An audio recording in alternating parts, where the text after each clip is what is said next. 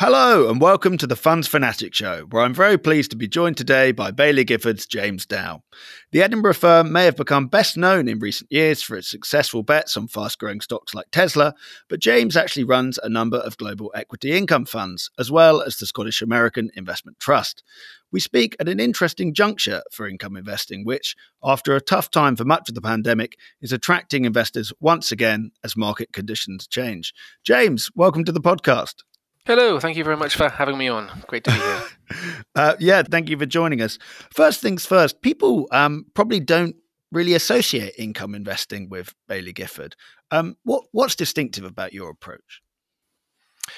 Yeah, so I'd say what's distinctive and the origins of the approach really is quite a simple idea. We've said, what if we applied a philosophy of long-term growth to income investing? So you alluded to it at the start that Baillie Gifford has a heritage of being growth focused, and it's unusually long term, I would say, in its investment horizon. This is going back about 10 years now, we said, well, what if we took that expertise and then we applied it to income investing? Meaning, if we took a portfolio of stocks globally from around the world, which we think have got great prospects for growing their earnings and dividends on a longer term, like 10-year view, and then we use that portfolio as the basis for an income fund. And that philosophy is quite distinctive, I think, because the majority of income managers start from a very different place. Typically they basically start with the yield of the fund, and what happens is their marketing team will say to them, okay, guys, you're an income fund, so I can't sell that to clients unless I've got a yield of like 4% or something, or whatever the magic number is at the time. And then it's from that starting point that the manager will try to reverse engineer their portfolio, and they'll try to find high yielding companies that can hit that yield number. And you see many managers, I think even something that Neil Woodford was doing and owning Imperial Tobacco and so forth, and trying to hit that yield target. And that's basically why you end up with income funds typically full of utilities and banks and telcos and so forth to meet that marketing requirement. But if you step back and think about it, it's a really bad place to start, because yield is a 1-year number, right? It's next year's dividend divided by the current share price. And if you're an income investor, you don't need 1 year of income. You need years and years of income. So if you're in retirement, or you're a charity, say, or an endowment, your time horizon is usually measured in many years, probably decades. And then as an equity investor, of course, what you're buying when you own a share is a claim to the company's future dividends from here to eternity, not just 1 year. So it's like a fundamental misalignment between the investment manager and the client if the manager is focusing heavily on next year's dividend yield when they're assembling the portfolio. So what we've said, and that philosophy continues to this day, is wouldn't income clients end up far better off financially over the long term if we, as the managers, focus not on the yield, but on finding companies with great growth prospects in their earnings and dividends over a period of a decade or more? Because that way our time horizons would be aligned with our clients, and we'd be trying to harness the power of long-term compounding, but in the favor of income investors over that 5, 10, 20 years, whatever. And what we hope to see is that our clients actually end up with more income thanks to the wonders of compounding, and a more resilient income stream typically, and a lot more capital growth than with that traditional income approach. And so I think that's that focus on long-term growth, which is, I think that the numbers will show that over time have resulted in our clients receiving both an income stream that's grown well ahead of inflation, but significantly more capital growth than traditional approaches to income. And thanks, James. So you actually manage a number of funds which have maybe slight variations on this approach. Can you quickly, just as well as the Scottish American Investment Trust, can you just take us through what those funds are and basically what they do? Yes, so we call them variants, and there's 3 of them. There's Scottish American, as you mentioned, and that has a 60 stock global equity portfolio at its heart, and then it uses borrowings, long-term borrowings, to generate a little bit of extra income through a property and bond and infrastructure portfolio. It's not a huge part of the asset, it's just a little bit of a difference. So you've got that investment trust benefit. Then we have an open-ended fund, our Global Income Growth Fund, which is just the equity portfolio from Saints. And then our third variant is our Responsible Global Equity Income Fund that we launched about 4 years ago. And the difference there is that it has a range of product harm exclusions explicitly on it, and that knocks out sort of 6 or 7 names for clients who want the comfort to know that there are certain things excluded from what we own. Now, what I will say is that people say, well, that's not very distinctive as a responsible fund. All of our strategies take ESG matters extremely seriously. And so if you look at our Saints or the core fund, you will find that the standard that we hold companies to is very high. And that's why with our responsible fund, it's principally the exclusions that make the big difference. And it's a proper responsible fund. Okay. And I was going to ask on that. So anyway, so in a way, running that responsible mandate doesn't add that much challenge then. It's just something at the margins where you say maybe we don't invest in this alcohol stock or something like that.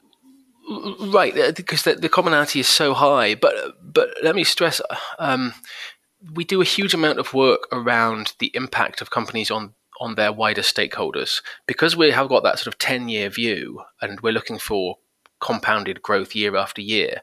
Our view is that thinking about environmental impact, social impact, governance of the company, all those factors is absolutely critical to what we're doing. It's not sort of an add-on for the responsible fund. It's something that we do across all of our variants. What we found, we originally started this about 4 years ago for some charity clients we had who said we want a more explicit approach with more exclusions. I think what we found the past 4 years is that kind of delving deeper into that and making sure that we're doing a great job of that has been really, really powerful, not just from an ESG perspective, but also from a sort of pure financial investment perspective for all of our strategies. And the reason it's been so great and we found it such a good thing to do is it's basically given us a sort of front row seat to how the companies we invest in actually behave. If you're an investor, right, everybody can look at financial statements and they can take their view on market growth rates and all that stuff, right? But one of the biggest things you've got to get right is, what about the values and the culture of the company that you're investing in? Over a 10-year view, that's really going to come to roost or not, or be an advantage. And that's really hard to judge. But once you start looking at things through an ESG lens about impacts on stakeholders, and you observe how companies are handling that, are they trying to be the best in the world and world class, or are they quite dismissive of everything and it's a waste of time kind of thing? That's really, really revealing for the type of company you're investing in. So I feel like that, again, it doesn't look like a huge difference between our responsible fund and our other variants, but it's been hugely powerful, sort of leaning into getting better at thinking about stakeholders in our responsible funds, not just from an ESG perspective, but from an financial investment perspective, understanding our companies. Yeah. Can I ask you for an example of a decision you've made off the back of some of that extra research? Yep.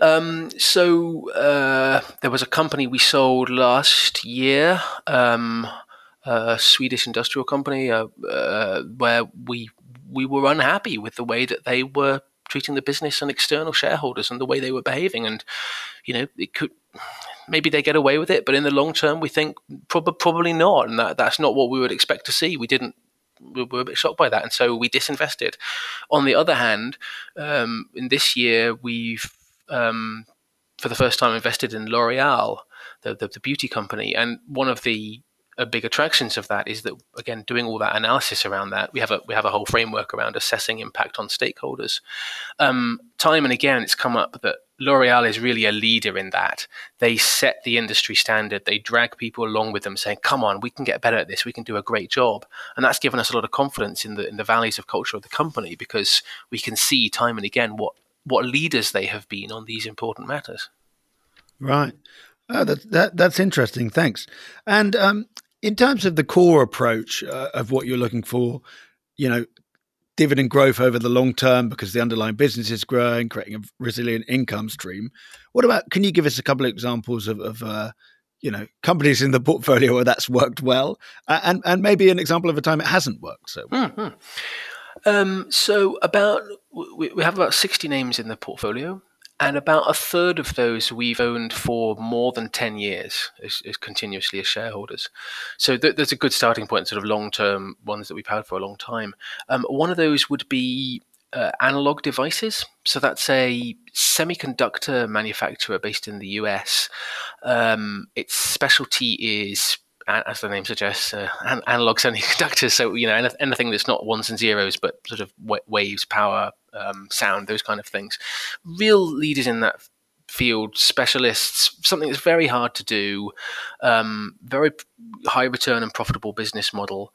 And about 10 years ago, the market, for whatever reason, thought it was incredibly boring, and it was trading, I think, about a 2% dividend yield when we bought it. And we said, well, hang on, this great company, it's got loads of growth avenues ahead of it. It should compound its earnings higher and higher and higher over time. And that's basically what it's done. So you've seen over the past 10 years, I think the revenue has gone from somewhere around $3 billion a year to now about $9 billion a year. The profit has quadrupled. The dividend was about $1 a share. It's now $3 a share. So now, as an income investor, you on that original investment, you're getting something like a 6% yield. And if you that's the sort of wonder of compounding that we're trying to capture for our clients. And if you compare that to a typical income, like a Shell. Shell's easy to pick on, right? Everyone picks on Shell, but I'll pick on Shell too. If you look at Shell the past 10 years, even though it started with a high yield since cut, I think it's delivered shareholders about 4, maybe 5% return a year over the decade, whereas analog devices is somewhere around 20% a year over every year for 10 years. I mean, it's just night and day, the difference. So it's that approach of looking for that fantastic long duration compounding that we think ends up giving income clients a much better result over their time horizon than just focusing on yield. Okay, well that's a good advert for your skills as a fund manager. What about times when it's worked less well? Yeah, that's the thing. You ask a fund manager to pick, they should at least be able to pick one stock that went around. So it's not really a test of skill, is it? So one time it didn't go well. Let's see. How about Pandora? The jewelry company. The jewelry chain. That was, so our average holding period is around 7 to 8 years. And I think we sold that one within 3. So it was an unusually short period of ownership for us. And that was one where we had thought that a lot of these things applied, the long-term growth and the dividends. And we did a lot of due diligence on it. And about a year into our ownership, the board decided to halve the dividend. And we said, well, but there's no need for it. Sorry, what? We were flummoxed by it. And they said, oh, yes, well, you see, we reached out to shareholders before and they said they'd like some more dividends, so we put it up. But then we asked them again and said, oh, no, not that much. We want a few more buybacks now, so we put it down again. And so that commitment to growing the dividend alongside the earnings over a long period of time, we just miscalibrated their commitment to that from what they'd said to us. And, our bad, we didn't get on the same page with that one. We took some learnings from that one, which we've applied. But that's one where, a quick in that, because it didn't match what we were looking for. We'd misdiagnosed that. Okay, thanks. Income investing often has some overlap with value investing, and it's clear that classic value investing, deep value, it isn't what you guys do. How do you value stocks? Well, Personally, I like to use, Warren Buffett's observation about, the fundamentals of investing, and that point he makes about investing being as old as ancient Greece, because Aesop's fables had already worked out the basic principle 2,000 years ago that you've got a bird in the hand, and you think it's worth potentially 2 or more in the bush that you don't have, and what you're doing when you invest fundamentally is you're giving up that certain £1 in the hand in the hope that in future you're going to get back something worth £2 or £4 or even £10. So when it comes to valuing shares, I think the most fundamental thing that you're asking as an investor is, if I buy this share at a price of 1 today, what do I think it's going to be worth in the future? Is the market eventually going to realize, oh, hey, actually this company's worth 2 or 4 or 10? And obviously you're trying to avoid those where it's already priced in because the market is valuing it at 10 and you're like, well, yeah, maybe 8, 9, 10, something like that. So if you go back to the example, or go to the example of Apple, so that's another one of our holdings that we've had for more than 10 years. 10 years ago, well, we said with Apple, look, the market is saying it's worth X, and we said, but hang on, if you think about all the growth opportunities and the avenues and the blah, blah, blah, blah, blah, surely the future earnings are worth way more than that in their aggregate, and we'll get that back at some point. So that approach to valuation, you can try and shortcut that with PE multiples. You can go down rabbit hole constructing a DCF model, whatever you want to do, but fundamentally that's the assessment that you're trying to make. The other thing that I think a lot about with valuation is about probabilities and skews of outcomes. What I really like is investments where, in the worst case scenario, you're thinking, well, I think the shares price is flat, or maybe the capital falls a bit. And then in your sort of more likely case, you think it's going to do quite well. And then there's a best case where it does fantastically well. And so I like to think a lot about the skew of different outcomes. And if I can say, look, worst case from here, maybe we lose a little bit of money, but the skews are really to the upside from here. Again, I think that's a very helpful way to think about valuation rather than just some of the simple metrics. Okay, that's interesting. You mentioned Warren Buffett. As I was looking at your portfolio a bit, I was reminded of another great investor, now retired from Baillie Gifford, James Anderson. You have, I'm sure it's a bottom up approach, but you have quite a lot less in UK stocks than lots of other global income funds. I was wondering, is there a reason why? Because I was thinking something James Anderson said in recent years is that he thinks, some of the problems with the UK market are a problem with UK investors, and they're demanding too many dividends today and not enough investment from companies in their own business. What do you think about those points? Well, first, I think we own 7 names in our 60 stocks which are UK based, so we're not allergic or averse to the UK. And I personally think, well, if you think of the size of the world economy and the UK's place in it, actually owning 7 out of 60, it's actually already punching above its weight. And for dividend investors, there is that kind of interest in dividends in the UK market for a long time, which is very helpful for dividend growth style. So now some people have a lot more, and I don't know if that's the yield focus possibly, or home market bias, whatever it is, but I wouldn't say that we're kind of have too few. They punch above their weight. Regarding James's thought on UK paying out too much income, I think that there is some truth in that, definitely. But I think the wider point that James was making there, which I completely agree with, is 10 years ago it is now, when Sir John Kay did the review of UK equity markets, the Kay review, and James was a big contributor to that report. The thing that they were really identifying was a challenge and a problem, unfortunately, for a lot of UK companies, was this one of time horizons, that a lot of companies seem to be run as a bit of a revolving door of management, and sort of short-term focus, and managers incentivized on 1 and 3 year TSR and so forth. And so an absence of some of the investment and the long-term thinking that really produces fantastic companies over long periods of time. And that's tied up a little bit with, yes, some investors want too much income out of their stocks rather than the investment, but that's the fundamental one. My view is there are some fantastic exceptions to that in the UK market. There are some very long-term thinkers. If I think of someone like a Tim Warrillow at Fevertree, or Brian Cassin at Experian, or actually off outside the listed equity market, someone like Julian Metcalf running it too, and formerly Pred, there are clearly people who have this long-term view about creating value for customers and building businesses on a decade-plus view. So you can find them in the UK market, and we try to have those in our portfolio because they align with what we're trying to do. But yes, unfortunately, there are a lot of companies out there where there's more of a short-term approach, and they're not run the right way for long-term value creation for shareholders and society. Okay, well, it's a perennial topic. Thank you. The portfolio has a heavy focus on what's sometimes called quality stocks, or maybe you'd call them compounding machines. Do you think that those kinds of stocks have sold off too much on the inflation narrative?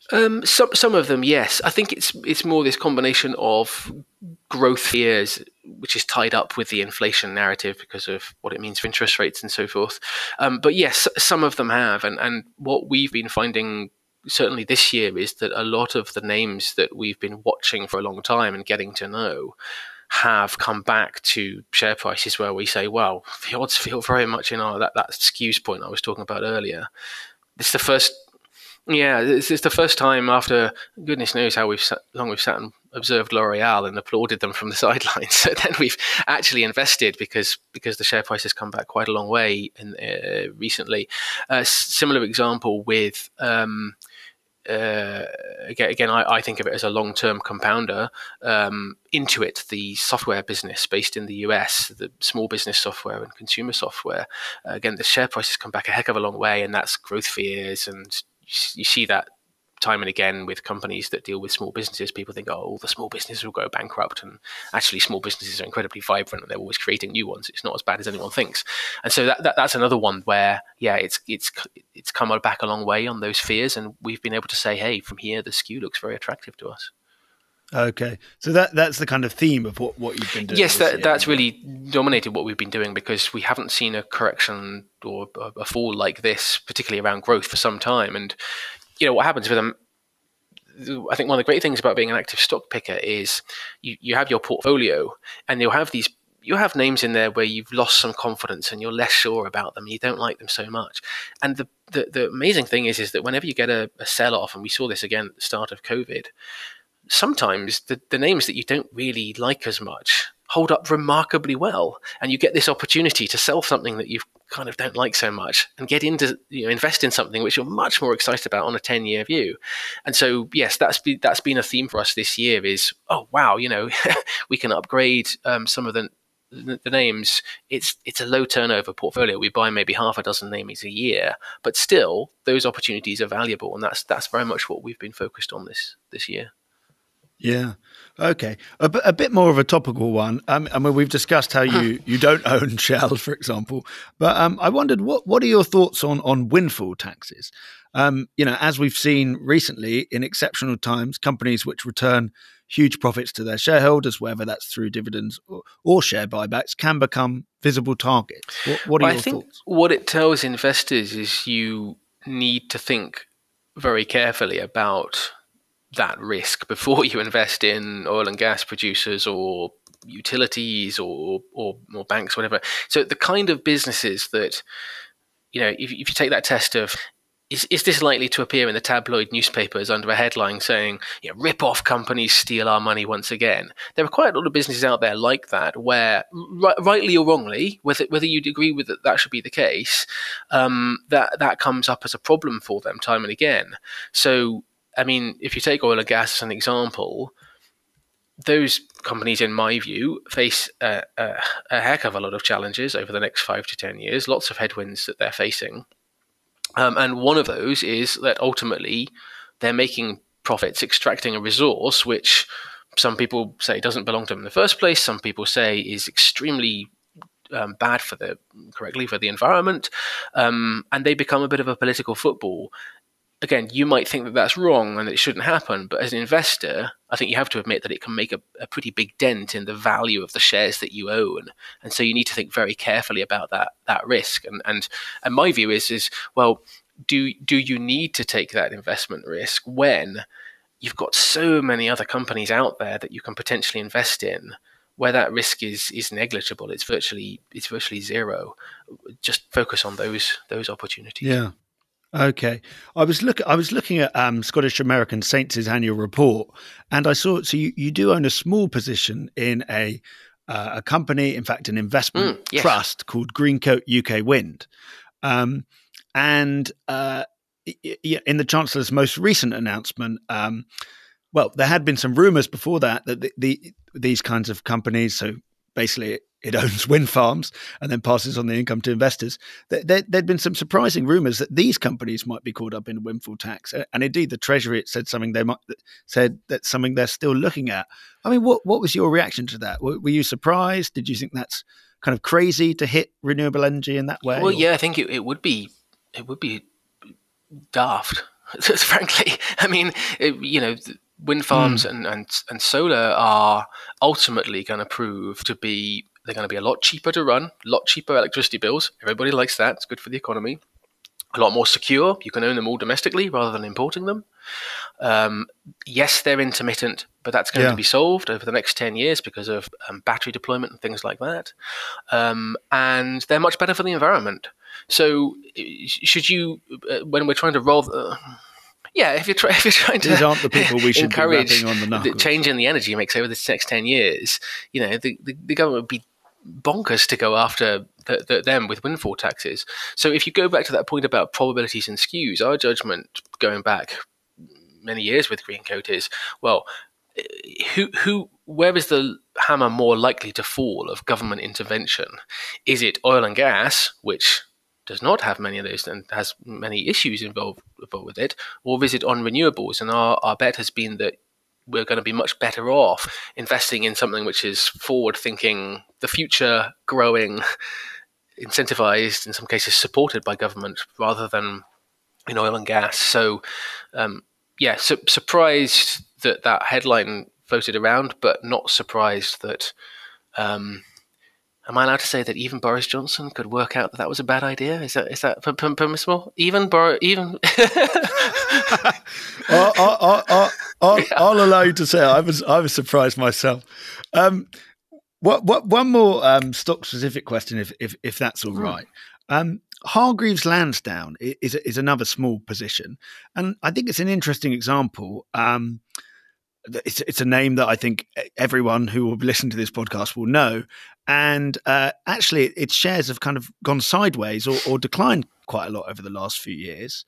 And interestingly enough, they recently cut their special dividend to invest more in the business, basically to invest in growth.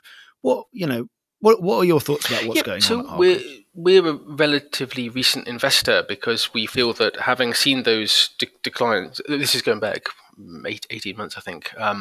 Having seen a lot of those declines, it got to a point where we thought, we'll probably not call the bottom, but on a 10-year view, the skew feels quite strongly in our favor from here. And our view is that they've still got some fantastic tailwinds behind them in terms of, savers taking control of more of their finances, of DB schemes winding down, of a lot of the things that have driven their growth so far. They've still got a high reputation in the market. If you look at customer surveys of what they think, have they been perfect? Absolutely not. But they still have a lot of trust from consumers, which they're building on. They're still winning new customers every year at an incredible rate, actually. So there's a lot of signs that are pointing to that still being a strong, growing business. Now, the dividend's an interesting one. Our view is, first of all, anything that's a special dividend, we treat it as a special. We don't rely on it going forward because by name it's telling us that it's probably a bit one-off. But what we found is that when companies cut their dividends, and the primary purpose is to reinvest in the business, or maybe they've done an acquisition for future growth and then they're paying down debt with that or something like that. If that's the primary reason, often that's actually a good signal to invest more in the company because they're setting themselves up for the next wave of earnings in the future and the earnings growth on that 10-year view. And that's the Hargreaves case, I think, that they're saying. We want to invest more in the business to make our products even better. Yeah. Whereas if it was a cut that was coming through because of some government stepping in, or the business has fundamentally run out of options and needs to restructure or something like that, that's a very different kind of dividend cut, and you want to stay well away from those. So in Hargreaves' case, our view is still longer term. We don't claim to have a crystal ball with 100% certainty. That would be mad as well. But we feel that the probabilities are quite strongly in our favor that this will continue being a really good growth business with good dividends and earnings growth. Okay, thanks.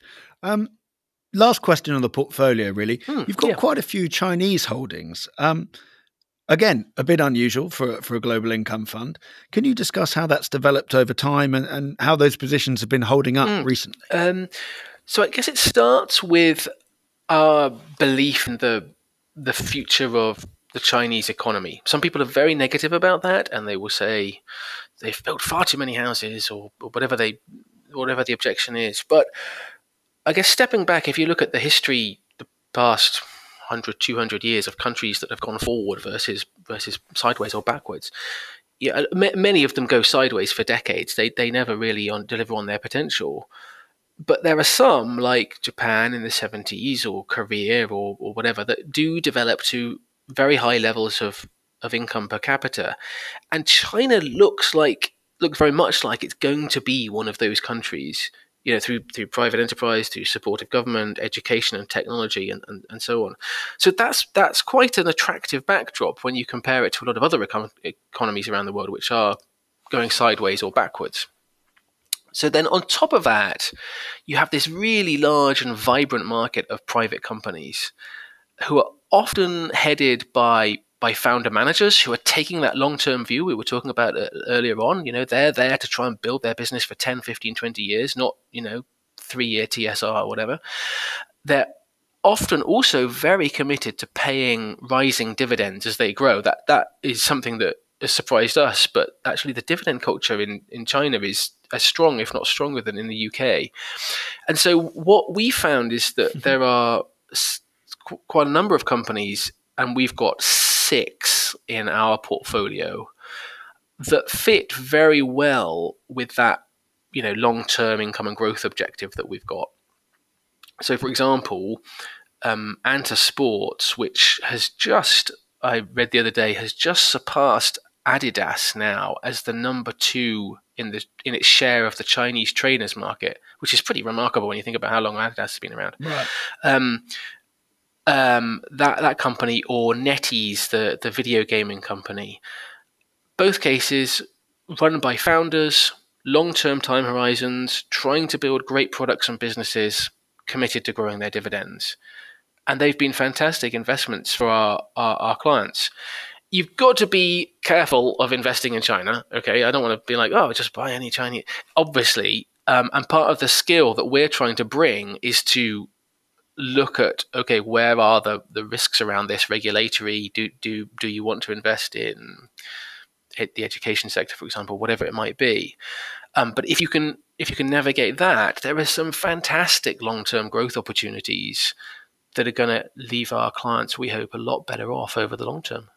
Okay. Well, thanks, James. I suppose last question from me. So we've spoken plenty about the fund and fund management. Maybe it'd be interesting to give people a sense of what else you like to do.